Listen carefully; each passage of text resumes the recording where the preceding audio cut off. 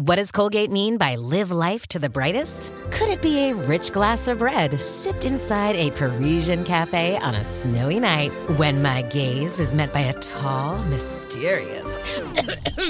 I mean, brushing is directed with Colgate Optic White Pro Series toothpaste gives you a visibly whiter smile in just 3 days, so you can live life to the brightest and finish that glass without worrying about teeth stains. Colgate Optic White. Find it at all major retailers.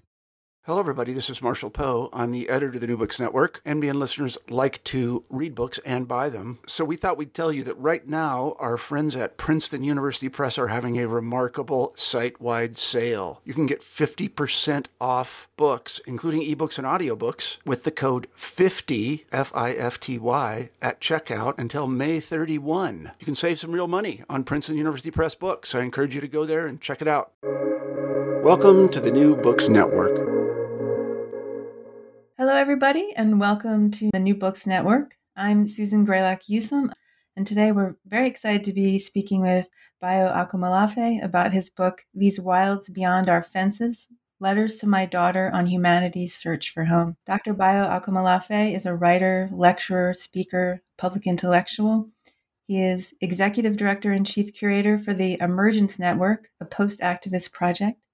And he's host of the online writing course, We Will Dance with Mountains, Writing as a Tool for Emergence. He's co-author of We Will Tell Our Own Story and author of These Wilds Beyond Our Fences, which we will talk about today. And he's also creator of a new work called I, Coronavirus, Mother Monster Activist, which you can learn more about at bayoakomolafe.net. Welcome to New Books, Bayo. Glad to be here, sister. Well, before we jump into your book, I'd love to hear more about your work. You've done so many interesting things, and can you tell us a little bit about your work and your approach and what your path has been? Well, I'm from Nigeria, and I was just telling a story a while ago about awakenings, how I was brought up in a largely Christian world. And how I navigated the world with a map that was true, or I should say, a map that was configured to truth, right? Truth as a universal, pre-subjective, beyond human quality that is really calibrated to Christocentric values. And then eventually that map started to point me to directions I no longer wanted to go in. It's like this, I was suddenly magnetized to a more desirous field, or a different field that was desiring differently. My notions of beauty changed, my notions of what I wanted politics to do and what spirituality was about changed. And so, to cut the story short, not that I want to commit such acts of violence, is my work is about contending and staying with those sites of trouble. I'm very attracted to fissures and fault lines and cracks and openings. In fact, I consider it to be the prime objective of blackness.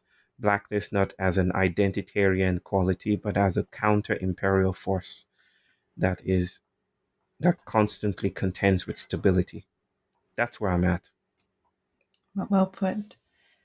Well, let's jump into the book. I think, how did you come to create this book? I know it's about fatherhood, but was there a particular awakening that made you realize this was the approach to take to get the information through that you're communicating this book, which we'll dive into? This is the second question about awakenings that I'm getting today. I think, in a sense, the book created me. It wasn't entirely authorial, like to think things out on my own. It was a journey in not only revisiting the very alive moments for me, the first moments I held my daughter, but in really struggling and wrestling with the feelings I had before I became a father, in that static biological sense. That what world would I leave behind for her? What kind of father am I going to be? Me who lost my own father when I was a teenager. Um, uh, what do I do with this hole in my body, and what does it mean to show up for my daughter in these very charged times? And so it was stained with the questions. The book kind of met me halfway and um, gave birth to itself in some way, perverse way.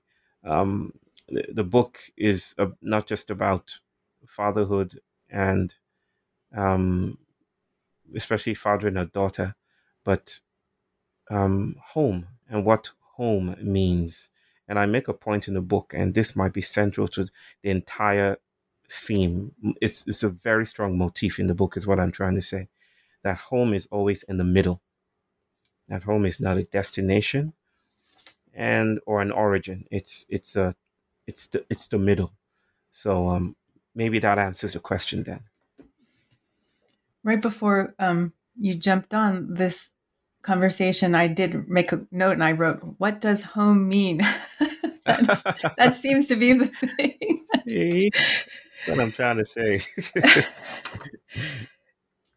Yeah, I think one note to readers of the book, when I first started reading it, I wanted to plow through it, and then I realized that there's something about the quality of it written as letters that really invites you to pause between the letters and digest it. I even found when I read the first one, I was on a walk and I was talking to you in my head. I mean, it has a quality of a dialogue. And I think that the form of the letters, besides being to your daughter, which is very poignant, but that form does invite you to hold that place and kind of tack and try to find that center, like letters do. Yeah. It it it was and still is a deeply personal thing. I mean, it's the arc of my life as I see it. You know, it's not just where I came from. It's also death and dying and ghostly appearings and a past that is never done with, and how that is my daughter's legacy, and hopefully what that helps her do in a world that is uncertain and yet to come. Yeah, it's so much about father and mother.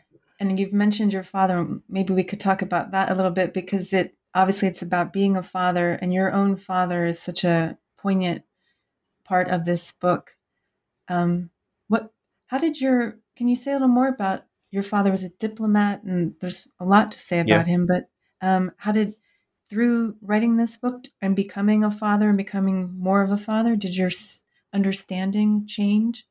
How did your father become someone that you're almost conversing with? I mean, he lingers so much in your mind after you read about. He's cool like that. Your dad. He's cool like that. Yeah. Yeah. It brought many tears, actually.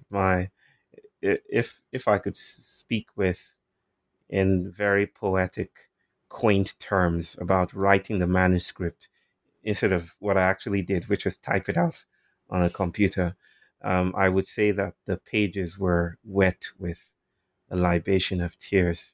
Um, Remembering my father wasn't just recalling precious memories. It was about inviting him to be present. You know, it was giving space for a ghost, and a ghost not as a figure of, the figure down the hall or the horrific, ways that ghosts are cinematically portrayed. It was more about acknowledging that the invisible is already threaded through my vocation to be father, to become father, that my failures and their tetherings, their anchorage, my failures are already in some sense a gift, some things that transcend me, exceed me, and that my best intentions may not pan out.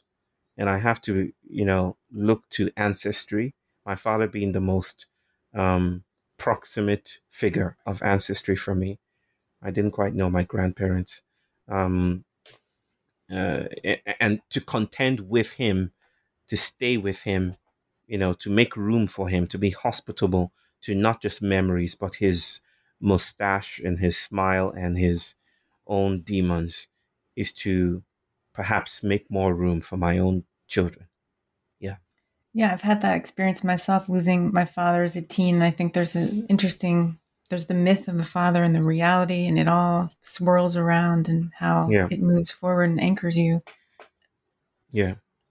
I think that's actually almost how your book works. I think what it offers, because there's this beautiful quality of how you manage to take the everyday life and mythic and stories, and they are all seamless. That there's not this, that it's almost teaching you how to understand life in that way, where there's a seamlessness between stories or myths and what is actually happening moment to moment. The Peugeot in the driveway is all the same as, the past, the future, and the stories. Can you say a little more about that? I mean, obviously that you've learned how to live in the mythopoetic in a way that I think many of us feel is a skill we need to recover. Mm. And we are always, the modern isn't the dismissal of myth, right? It's just a performance of different kinds of myth, and it's a performance of dismissal, not quite a dismissal, but a performance of dismissal, which is still cosmologically and mythopoetically vibrant. Um, I I wouldn't take full credit for this though, because I grew up in a culture where the world was yet to be conspiratorially alive, that every morsel of air and oxygen is thick with rumors. It's thick with rhymes and whisperings. We call it aye, and I think I wrote about that in the book as well. It's that nothing is ordinary that isn't already extraordinary, and that the extraordinary desires to be ordinary, because the ordinary is already woven through, threaded through with multiple beings. We also have a term, orita. Didn't quite get to orita in the book. I will get to it in my second book, or in my third book actually. But the idea of the crossroads is, I did say a thing or two about crossroads, I think. Well, the idea of the crossroads is where bodies meet, right? Um, so I guess what I'm trying to say is that I've always I've always lived, even within the city, in a milieu that privileged this idea that there are things around us, that we are cradled by the invisible. We are supported and subsidized by the things we cannot see. Um, and in a sense, I think we are regaining, those of us living in and gestating in modern settlements, as we're witnessing the insurgency of the invisible, like a pandemic or like critters bursting into the scene and disturbing our calculations of the future. We are now learning to we are now learning to social distance. Maybe social distancing is a pre-intentional rite of passage or a ritual, a way of making space for the thing in between, even though we don't name it that. Hey, it's Kaylee Cuoco for Priceline. Ready to go to your happy place for a happy price? Well, why didn't you say so? Just download the Priceline app right now and save up to 60% on hotels. So whether it's Cousin Kevin's Kazoo concert in Kansas City, go Kevin, or Becky's Bachelorette Bash in Bermuda, you never have to miss a trip ever again. So download the Priceline app today. Your savings are waiting. Go to your happy place for a happy price. Go to your happy price, Priceline. Yeah, I love that. You're making me think of all these stories of bears walking through downtowns and that have been happening in the last. Yeah. We should also talk about the mother, because even though it's ostensibly a book about father, the very first line is, "Mama, I don't want to be alone again," and then yes, the very end, what you say to your daughter is, "Don't forget about this, and most important, tell them about your mother." Yes. And it's such a beautiful piece of the book. Can you say more about the mother? Oh. I mean, yes, you could say more about the mother, but Oh, yes, say what you'd like to say about EJ. the mother. I would say,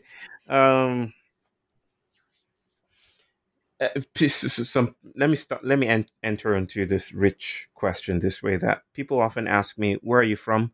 And I've developed and cultivated this new habit of saying I'm from the Atlantic Ocean. I'm from the transatlantic, just to give a sense of my migritude. What's her name that you wrote that book about migritude? I forget her name if she's listening. But to give a sense that we're not from a static place, that we're from movement, and we're in movement, and we're going to movement. So the transatlantic is just this rippling, diffractive space. It's a middle, if you will, between continents. And I feel that we are, in a sense, from between places. So I like to say now that we are I'm from the transatlantic, and I mention this because, you know, the book, yes, though about fatherhood, is about this tension, and I don't want to portray it as a binary, but this tension between mothering, or the matrixial web that is the condition for fatherhood, right? Uh, it starts, like you say, with mama, and it ends with focusing on mama. And right, I would also say that right in the middle, it's about this material feminism. It's about this. It's noticing that, and you would also notice that my wife's voice contests everything I say. Between every chapter is her eye rolling text, like, nah, forget everything your father said. And I just wanted a book that was about, contesting the phallic stability of things, and that fatherhood is not, is ecstasy, is external to stasis, is ongoing. And that's why I wanted to privilege the tension. My wife is my life. She's people who have read the book would be introduced to her. She's Indian, she's Nigerian, she's Iranian, or Iranian, and English. And she's the first person who taught me about um, the queerness of identity, not by anything she said, but just by showing up. she she taught me about diffractive presence, and I still learn that from her to this day. She's the anchor of our family, and I'm grateful. Without her, this book would not have happened. It's very important to notice that. Yeah. I guess you hinted that throughout the whole book about your own father and the fallacy of the phallic father, because there's a solidity to your father, but also there's always this sense of impermanence. The black hair dye that drains down the sink, and the edginess of being a diplomat where he was, and the tension, fear. Yeah. He was. I did live. I lived under the shadow of this immaculate masculinity that I felt my father perfectly embodied. To say that I've outdone or outraced its its sensuous effects would be to speak too much. I think I would acknowledge that this is an ongoing work. It's intergenerational, and I acknowledge my failures. We all have been touched by this desperate quest for arrival. In my case, and in the case of many people who identify as men, it's arriving at a stable masculinity, and I'm learning to relieve masculinity of that toxic tethering to a male body, or to stable categories, or to anything fully articulable.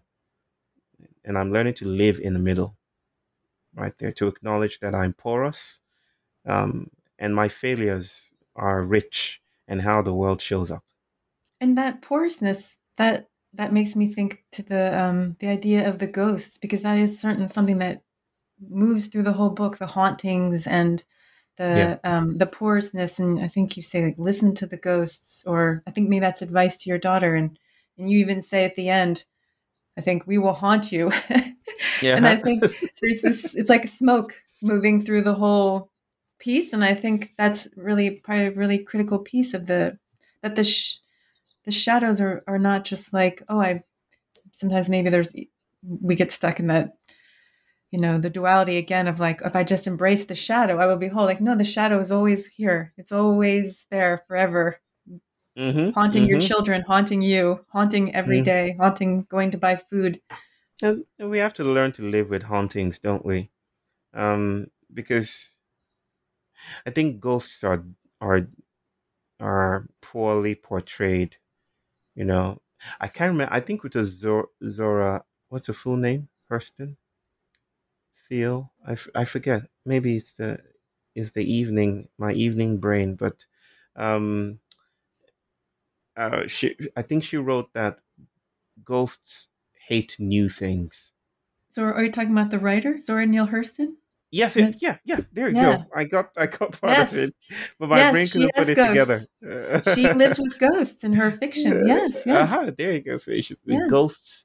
Ghosts hate new things, and that helped me. It's a good idea to think with, right? That when we board up a part of a house or supposedly haunted house, and there you have you know, the scratchings on the wall and the whisperings within.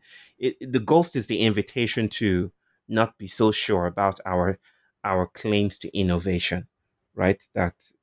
Or progress, or that we've left this behind. That there are things that still need to be worked with, in the place, especially in the places that we think are done and completed. That there is a gap there. There are broken places and openings. Um, yeah. So this idea of a haunting is useful. I think ghosts teach us that bodies themselves are not as manifest, or as uh, as what's the word I'm looking for? I can't find it. They're not superior. That we show up in traces, and to touch the traces is good work. To touch the way that our bodies are disorganized, to use Gilles Deleuze, his term, the way our bodies are diasporic and spread out.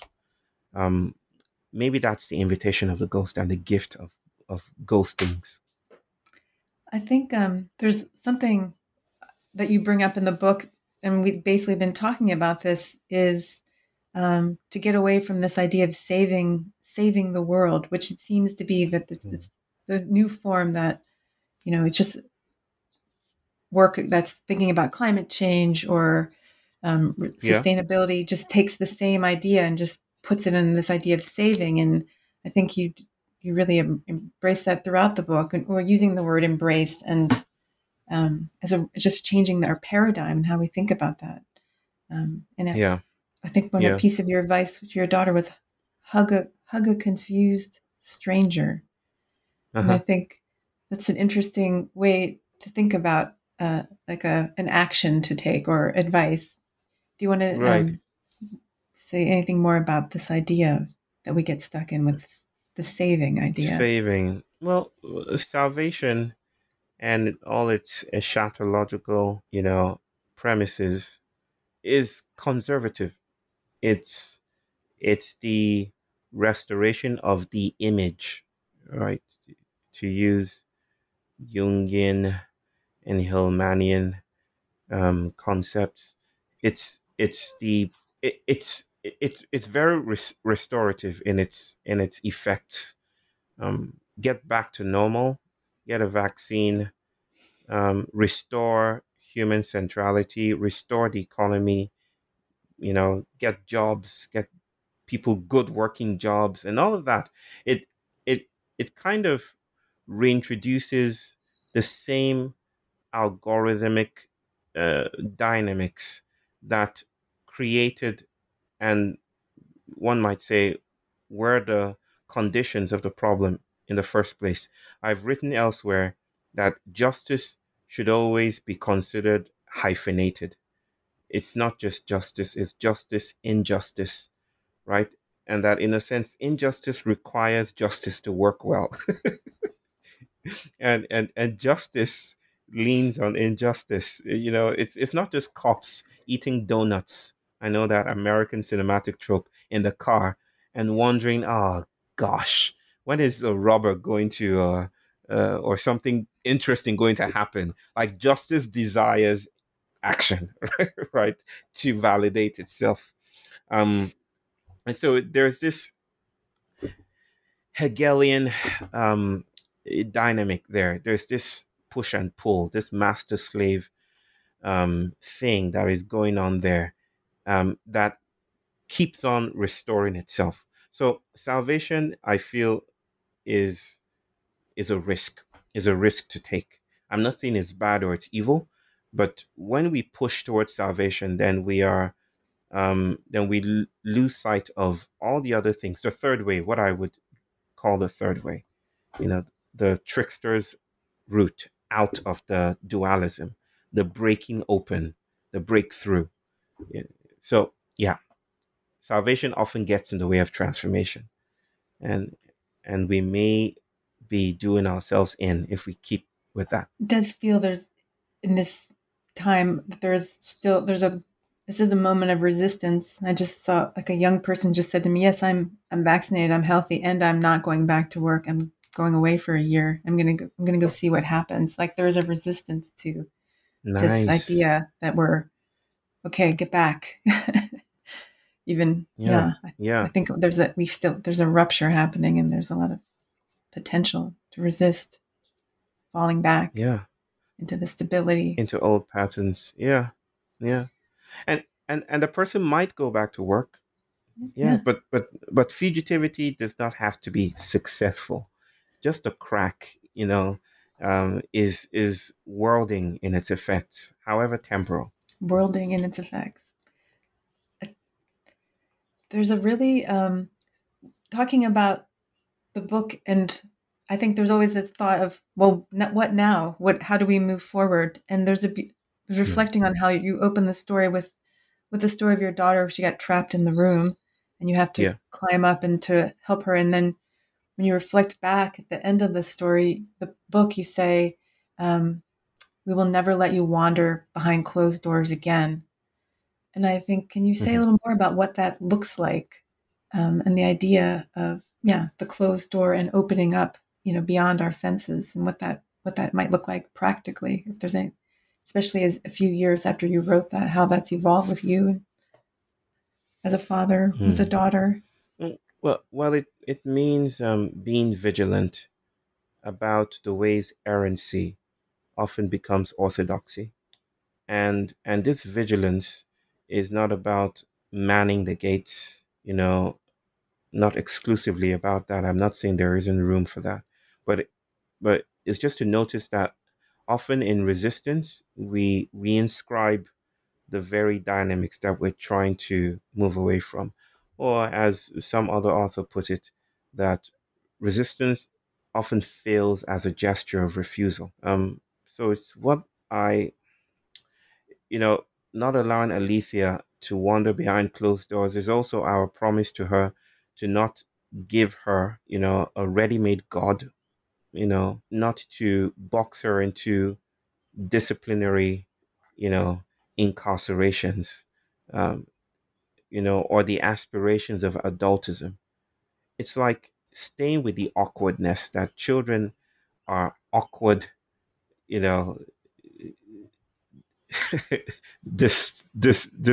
disturbances of our stability, and there is something about staying with children that is philosophy in itself. It's not necessarily an imposition of titles and degrees, but it's like there's philosophy, there's work there, and our corporeal assortments and the way we show up in the world and the way we reproduce has given us this gift, of being with children, and that is an opening. Those are openings. We could choose to save them by putting them in the family way, or we could stay with the trouble of kids. And so this is what my wife and I have been doing.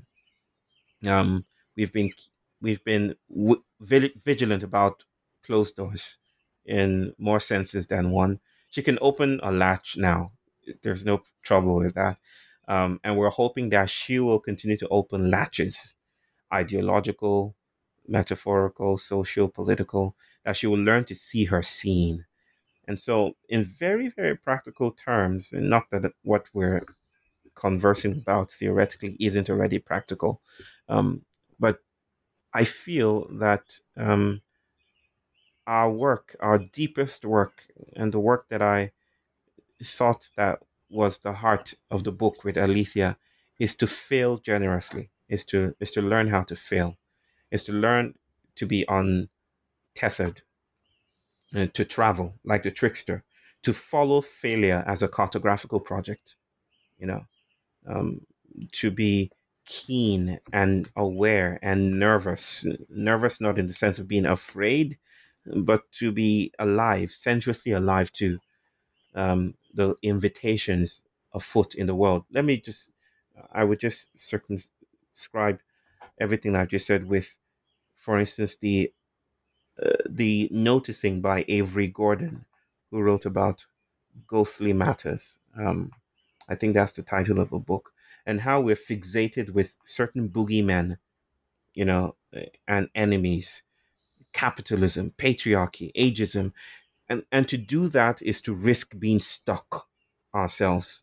You know, we have to learn to notice that our list of enemies, is also a form of incarceration. And so to really move away from our tensions and the focuses and imperatives of contemporary activism, we need more than just resistance. We need failure. We need we need soft spaces. We need daughters. We need food and dosa. I know I'm going somewhere else. I think that is a beautiful sentiment to hold on to. Fail generously is a really rich idea to hold, especially in a post-activist time. Well, we have taken a lot of your time, and I know your son is waiting for you. Is there? We could end on that beautiful note. Is there anything else you'd like to add, or that things that popped up that you'd like to put into the conversation? No, it's just interesting that you brought out aspects of the book that weren't even there for me, which reinforces the Derridan concept that the author is the reader is the author, right? So what I would say is gratitude. Nothing wise to say except to be grateful to you for reading the book, for reading that book, which was a labor of love. And thank you for your work. Thank you for the things you're doing.